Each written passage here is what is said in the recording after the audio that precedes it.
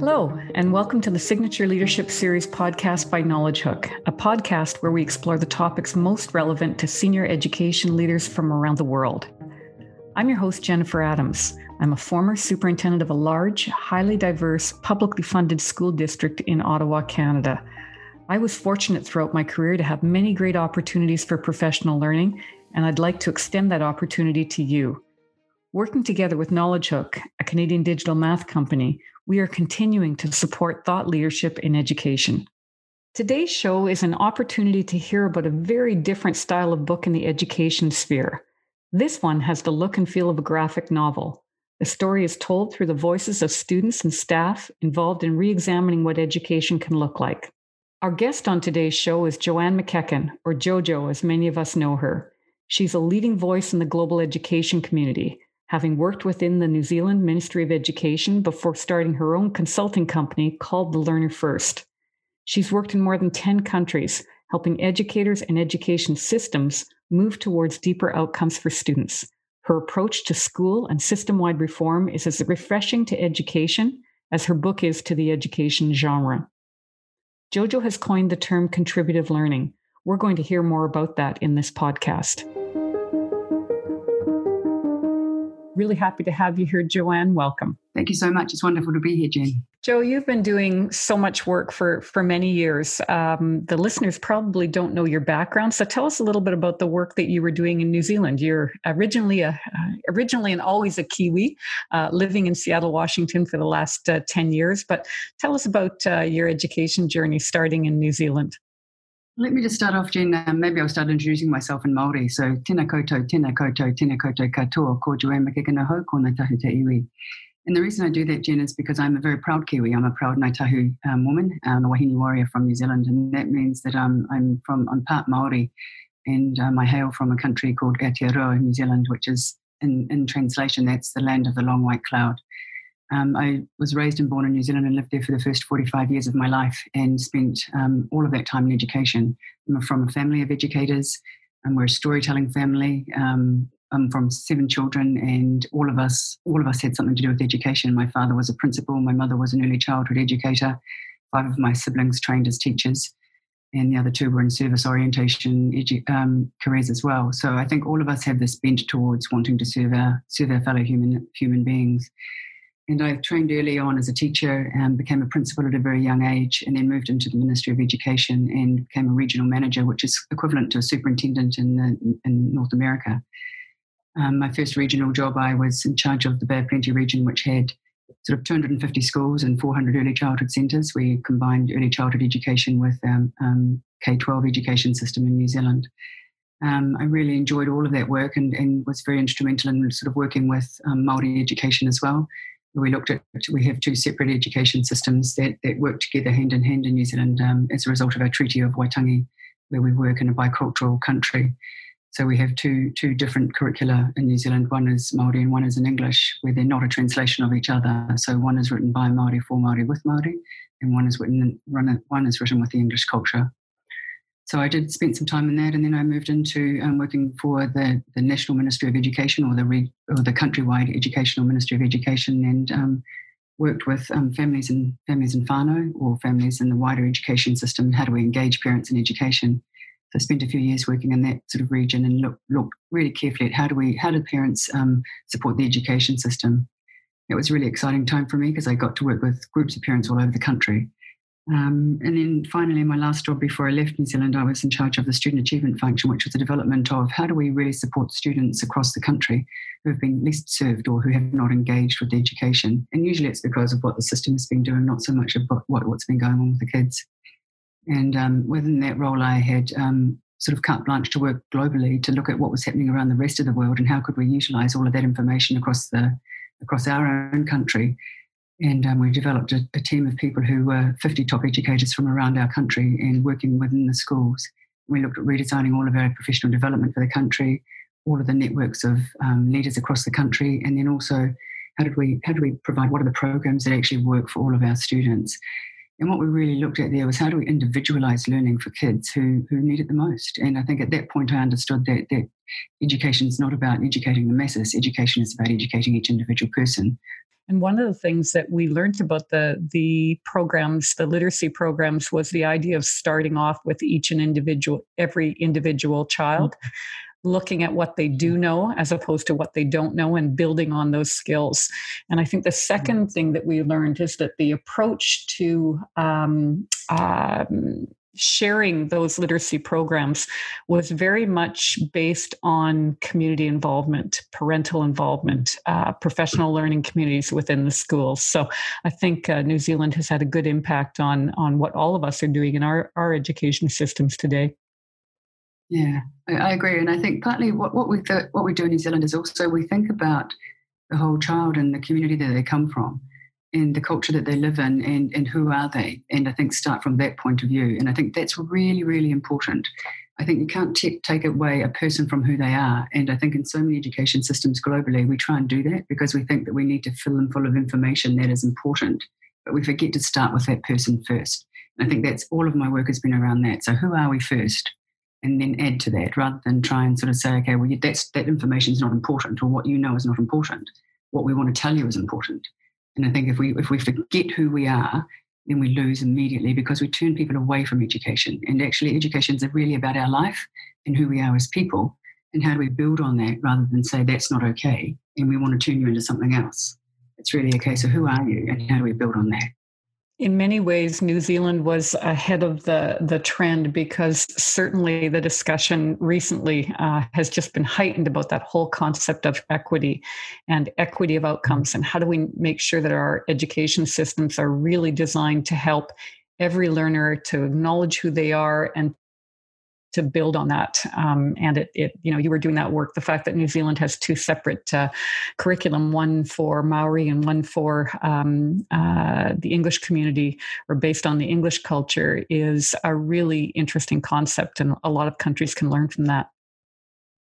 And I think because it's not a direct translation, I think that's the key, because it's the recognition that we are all different and each culture can hold their own culture and identity and still will live within the same space, because we can recognize and accept who we are and contribute to a culture that can be unified and united together, which is an amazing experience. Fast forward now, you've been in the US for the last 10 years and doing really interesting work, both with new pedagogies for deep learning and for your consulting company, The Learner First. And how has that background from New Zealand influenced the work that you've been doing over the last decade? I think for me, Jen, it's been really important to consider the premise from which most of my work has come from is based on equity, and it comes from the idea that if children can show what they know in the way that they want to show it, then we can create an equitable system, and that stems from assessment and measurement for me. So much of my work has been grounded in the concept of equity and assessment, and that sounds kind of an unusual combination, because usually assessment is based on testing, and it's based on standardization, and it's based on we've had a huge move towards formative assessment recently. But for me, it's around if people can show what they know in the way they choose to show it, then we're starting to move towards a different way of understanding. So I started in New Zealand writing learning progressions and writing rubrics that really help people to understand what success looked like. So when I was writing for the Student Achievement Fund, I created a series of rubrics that described what conditions the system needed to be successful, and people could plot their progress on that and then start to look for where they wanted to go. When we started new pedagogies for deep learning, I led the design team and the writing team to create the suite of tools for new pedagogies for deep learning. And we wrote the tools that described the system for what it could look like, plus a set of design tools to help redesign what learning would look like. And then the 6 Cs, the outcomes for what it would look like for deep learning to occur for children. And so we tested those out across the countries that we were working with globally, and they really started to take effect. And simultaneously, what I was doing was with my own company, The Learner First, we were writing learning progressions, we were writing system design tools, and we were writing capability rubrics to really help understand for the United States and other countries we were working with as well, a set of tools that would help them to uncover that as well. So what I've really figured out, I think, over all of the systems that I've been working with in all of the different countries is that there are three sort of common themes around assessment that really count. But it's not just about student achievement, it's about system achievement and about system success too. So there are three different areas that really count. The first one is around the system conditions. So I talk about the capabilities of a system to measure itself. And unless we measure our own success as a system, then we're really challenging students to be successful in a system that we don't know is working itself. So what I do is I help systems to discover what does it take for their own system to be successful, and we write descriptions for them so they can measure their own success. So that's the first section, is describing what does a system take to be successful and help them measure their own success. The second set is around the design.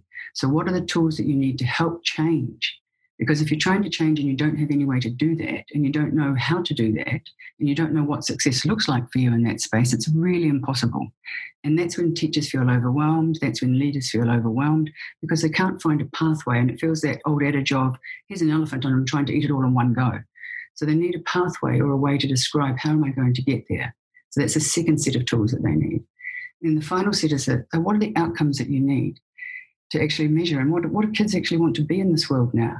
And so I've moved completely away from describing curriculum outcomes to actually competency-based outcomes. And these are around, the first one is around self-understanding, knowing who you are. Like, what do you need to be your best person? And that's for everybody in the system, not just kids. Second one is around connections. How do you connect yourself, your school, your community, knowing your purpose and the wider world?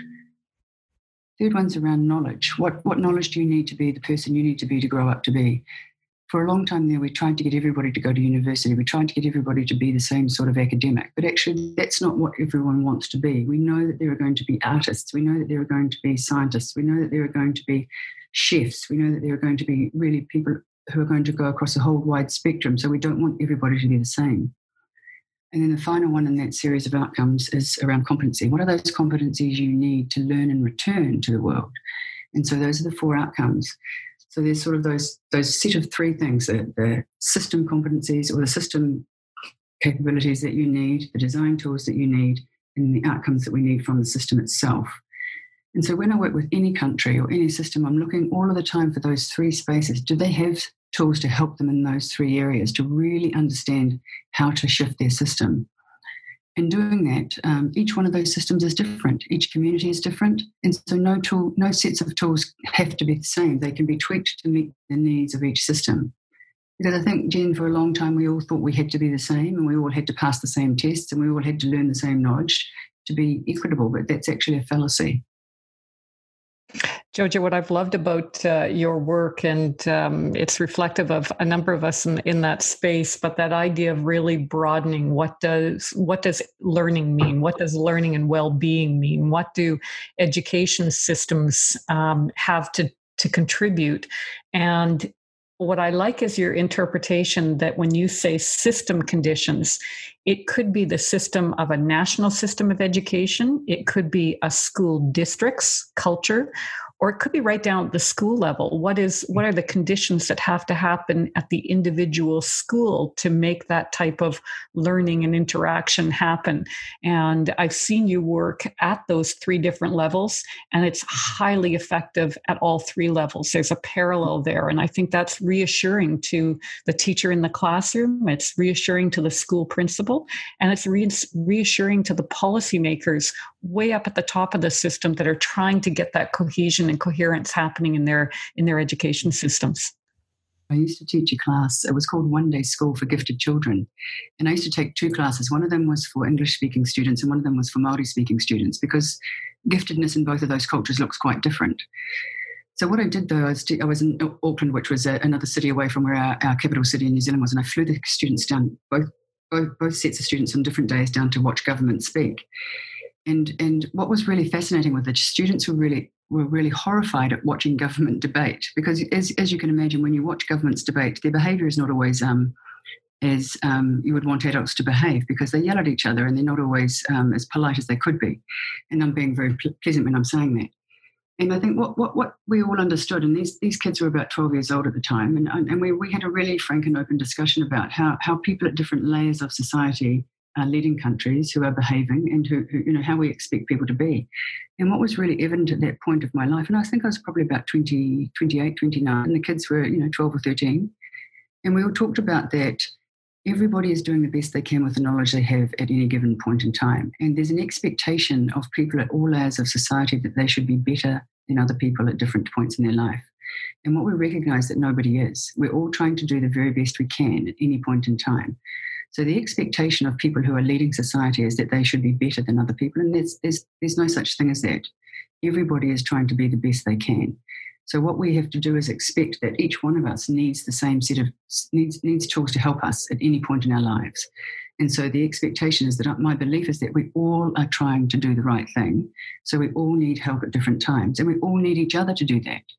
And so that when I speak to somebody who's a principal, I speak the same way I speak to a principal that I would to a prime minister of a country, because we're all humans and we all need to care about each other, and we all need to work together to create a different society that we're wanting to live in. Because what we've done in the past has not worked. So therefore, we need to change the way we treat each other, and we need to change the way we talk to each other, and we need to do so with care and compassion, and with the understanding that everybody is trying to do the right thing, but somehow we've got into a system that has allowed a hierarchical way of being that gives other people power over each other. And really, it's actually at the community level, and at the talking level, and at the team level, and at the system level, at whatever little level that is, as you say, at the school, at the district, at the political level, we're all just a group of people trying to figure this out together. And I think the other point I'll make there is that the tools that I write are ones that create an opportunity to talk to each other. They don't say what you have to do. What they do is they describe what success could look like. And the opportunity is for groups of people to talk about what does that mean to them, and to create a common understanding and a common language around those tools to decide what does that mean for this group of people. And it's open to interpretation. And any set of words is open to interpretation. It's up to that group of people to decide what does it mean for us, and then what evidence do we need as a group of people to decide that that is happening in our system. And I think in the past, everybody has said, or experts or global experts who've been people who've thought that they've known what it looks like have said that's what it should be. And actually nobody's got the right to do that to anyone anymore. We all have to determine ourselves what that should look like. Let's turn towards the book. You wrote a really interesting book, and you're an accomplished author. One of the things that I've really appreciated over the past number of years is that as you create your work, you put it out sometimes in a book that's been written just by you or with co-authors, and we've all learned from that. This book is different. The Depthville Detectives and the Great Education Crisis, it has a very different look and feel to it. There is some commonalities, but there's some differences. Tell us about the book.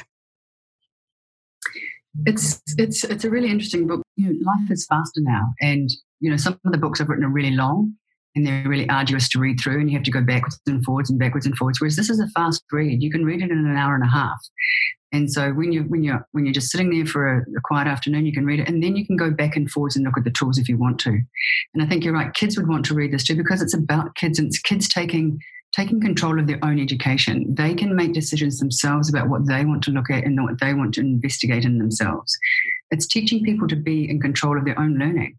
And that's what it's about. I think, for me, when I talk about assessment, I talk about self-assessment is the most important thing, because we make decisions about our lives when we leave school. Nobody else tells us what to do. So if kids can start to do this now while they're at school, then they can start to be deciders of their own destiny, really. And so if kids pick up this book, they can learn how to do this now. If teachers pick up this book, they can learn how to do this now. If educators and leaders pick up this book, they can learn how to do this now. So it's a fun one to read. It's got cartoon characters in it. You'll see it's a pleasant book to read with a lot of meaning. It's kind of got a moral purpose to it, but it also is a joy to read. And you can see how people can go through different experiences and learn from it at the same time. So it's kind of going back to an old storytelling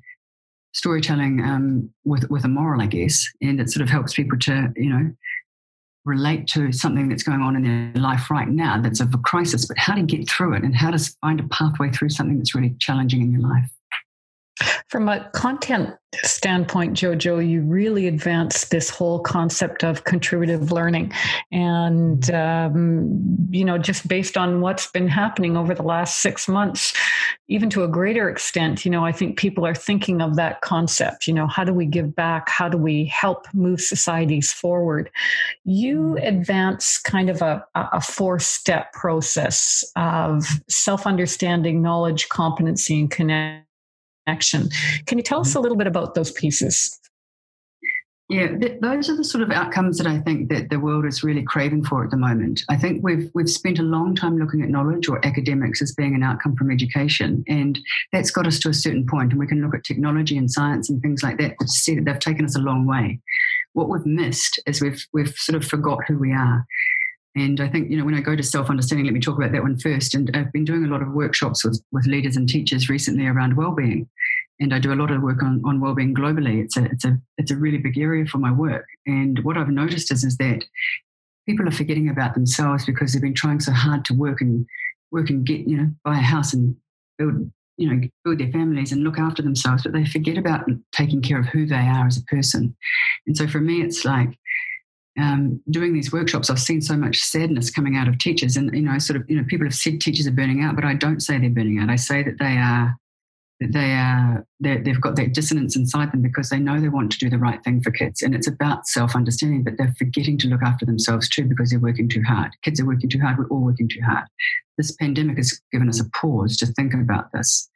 So self-understanding means, who are you? Figuring out yourself. What do you need to be you? What's your best person? How do you fit into your own life? What makes you feel good? How do you connect with somebody else? Like what's important to you? Who's in your family? Where do you belong? What's your culture? What's your language? What's your identity? What makes you feel good about you? How do you enjoy your life? What do you want for you? And then those are some questions that we don't often talk about at school. We learn about other cultural groups. We learn about other countries. We learn about what's going on in technology. We learn about different languages. We learn about all these things, but we sometimes forget about ourselves. So self-understanding first and foremost, know yourself first. Then you can stand tall in your own language, your culture and identity. And I talk about kids should not need to leave their culture at the gate and pick it up on the way out. They should bring their whole person to school, and every teacher should bring their whole person to school because we are who we are. The second one is around connection. So connect to yourself, connect to your family, know about how to understand how to connect, and that can be communicating in lots of different ways. And it's connecting within your school. Does everybody know who each other is?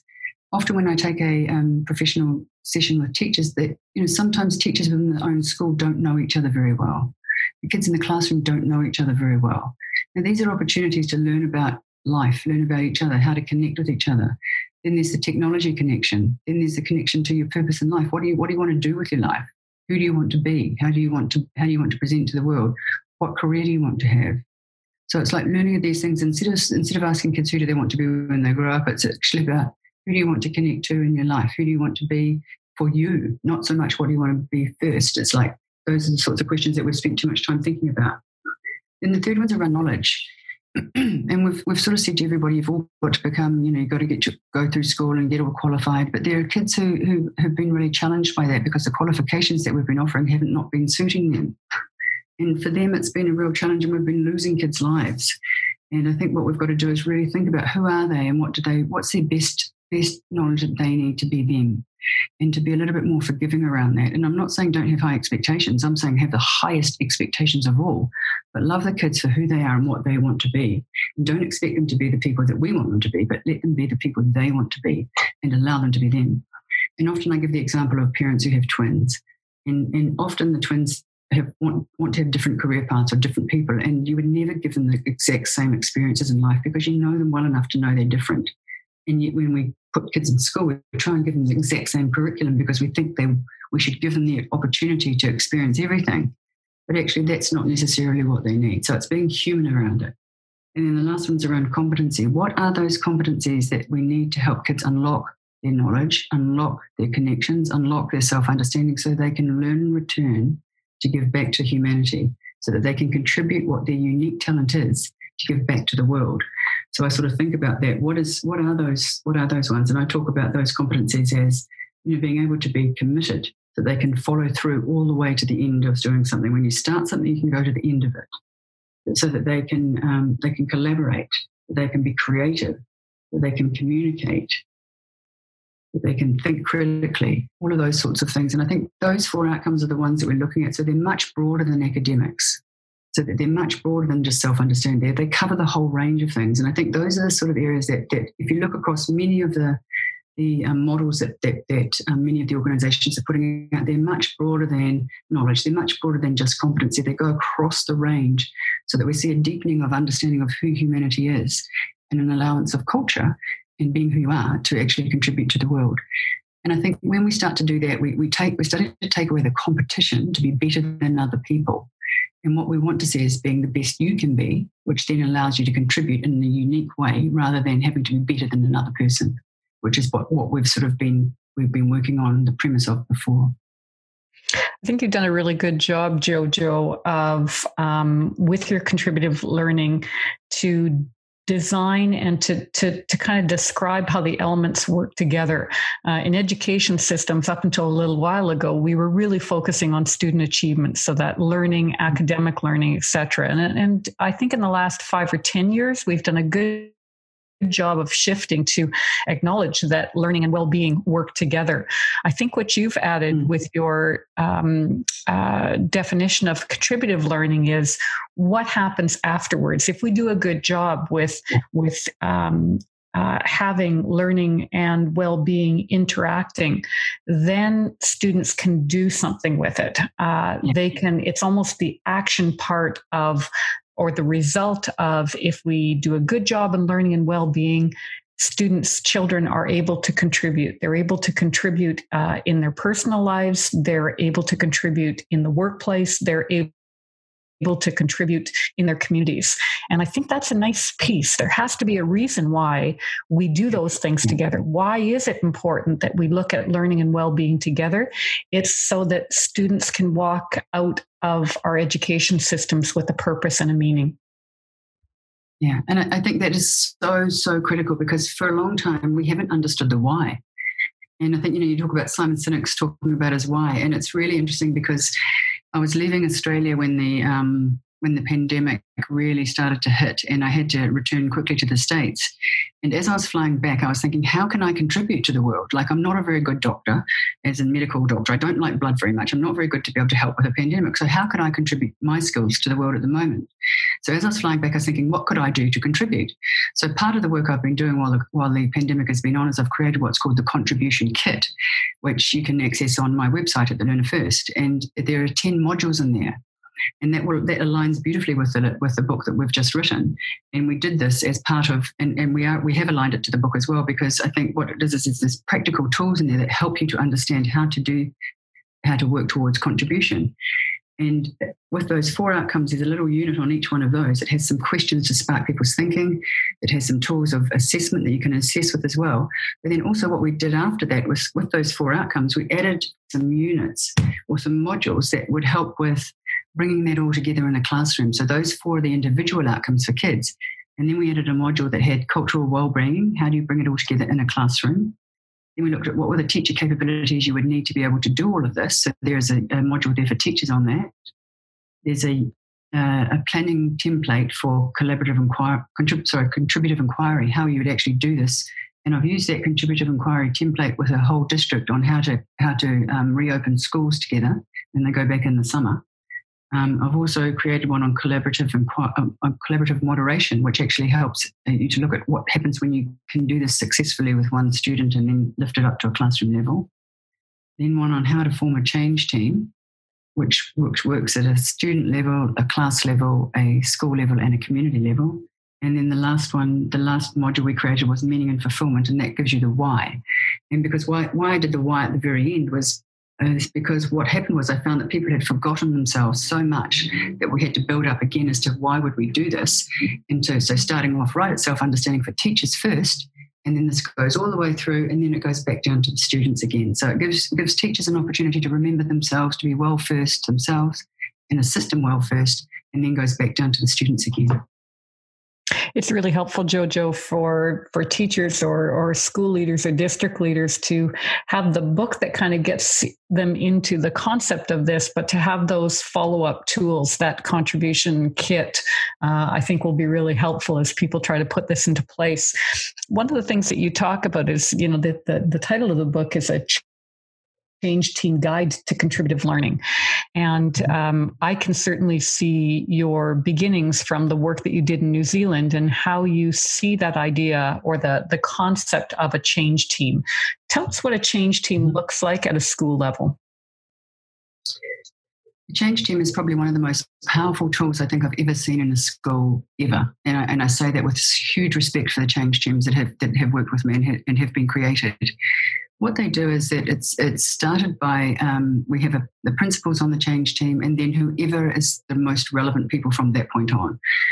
But usually we have teachers that are change leaders across the school. So that doesn't necessarily mean they're in a leadership position. They're people who are change leaders and they know who they are in the school.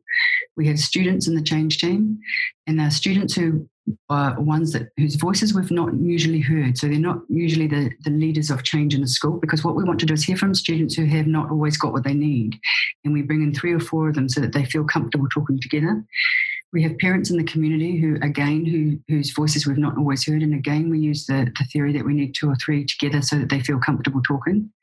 We also bring in community members. Some communities have a strong religious area, so we have people from their faith-based religions. Some have a very strong business area, so we bring in businesses, not for money, but for the thought leadership and the community connection. And we meet every 2 weeks for a couple of hours, and we're really strong on this. And what we do is we use the tools to go through the 2 or 3 areas that I've already talked about. So we look at what are the conditions that's going on in the school. Are the conditions that we need right for what's happening? And we're usually looking at sort of the 5 capability areas. One of them is around, does everybody have the same picture of what's happening in the school? Do we know who the kids are that are needing support? Do we have the right professional development going? Do we all understand what's really happening in our school? Second area we look at is, do we have the right relationships and partnerships with parents and teachers and kids? Do we have the right connections and relationships happening? And we have, again, a rubric that helps us to figure this out. Another one we look at is, are we measuring the right assessments? Do we have the right assessments in place? And now we're really measuring what matters. And if not, what are we doing about it? Another area we look at is, do we have high expectations and beliefs for every single student in the school? And how are we relating to them, and how we're ensuring that that's really occurring? And then so we're looking at all of those. So we're looking at the conditions, and then we're also looking at the design tools. How are we redesigning our learning and teaching and our assessments to make sure that they're working? And then we're also looking at the outcomes of the kids. How are we measuring our self-understanding, connection, knowledge, and competency to make sure that it's happening? But the trick that we have, which I think is really, really significant, is that we're only doing one of each of those things at a time. So each teacher is only looking at 1 or 2 students. Each teacher is only looking at 1 unit or 1 assessment. And each school is only looking at 1 condition or 1 system change at a time. Because my theory is that we just can't do everything at once. So let's just go slowly through it. But what happens is, as we go slowly through these, we understand it at such a deep level, and we understand how to make the change, and we deeply do the change, and we deeply see it, and we moderate it and figure it out, that when the change happens, so many other things change at the same time because we just get it. So we're not racing through change. We're doing it at a deep understanding level, and we're really the whole school and the community is understanding the why, so that so many other things ripple effect change at the same time, that the change is so significant that it doesn't take long for a lot to change. And some of the data I have on the outcomes for kids on their standardized testing as well, as all the other significant changes, is phenomenal, and in a very short space of time, because the way we do the change is quite different, because we're doing it together, collaboratively, collectively, and in sync with each other, and a deep understanding of the why. And so we have a change team in the school, and then we have one at the district. And if we're lucky enough, we have one at the state level too, or the country level.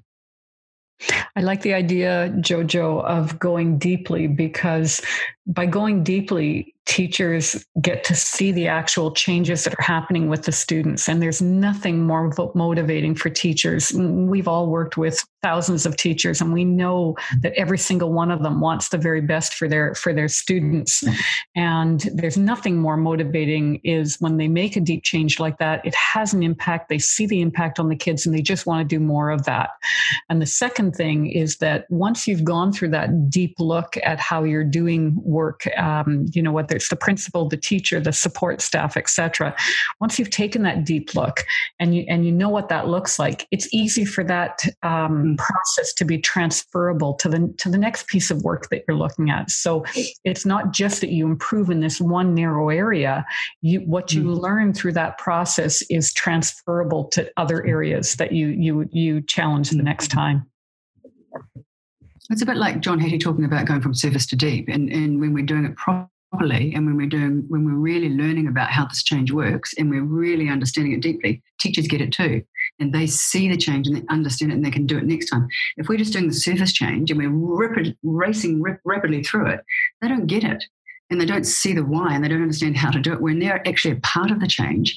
Because what happens is when the change team meets, everybody who's on the change team then goes back out into their particular area of responsibility, and they redo that meeting again with the people that they're responsible for.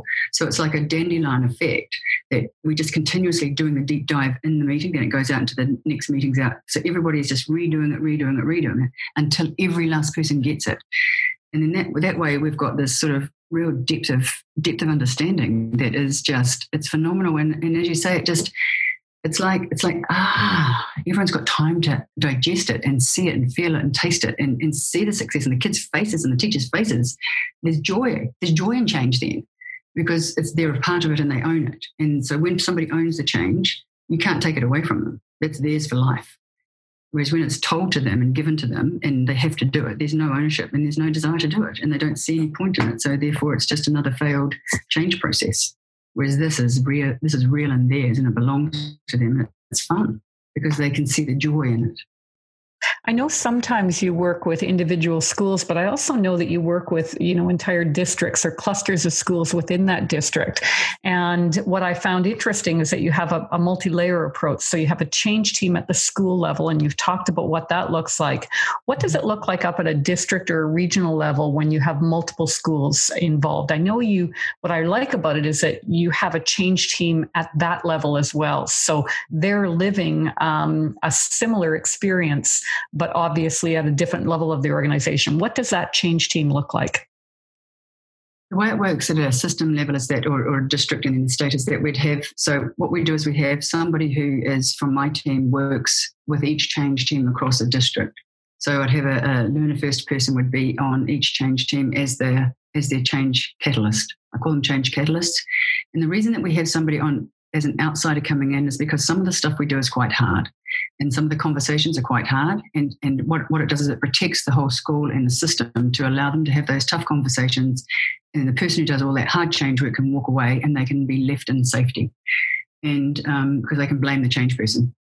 And what happens is that change person then, they go to all the different schools and they host those meetings. And then we then sort of meet together, and then we have another person who does the change team meeting who sits at the district level. And so that person at the district level hosts a change team meeting with the district leadership team.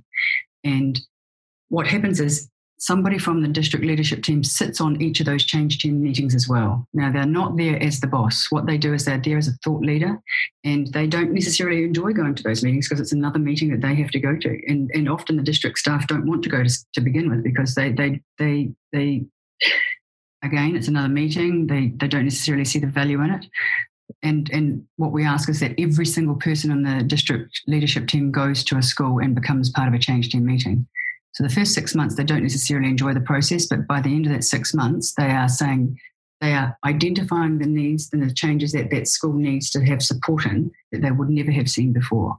So what it becomes is an eye-opening experience. And I'm not saying that they wouldn't have identified it, but they see it in a very different light. And what it does is it becomes a personal experience for them, and they create a personal relationship with the school. And what I've identified is that personal relationship makes the world of difference.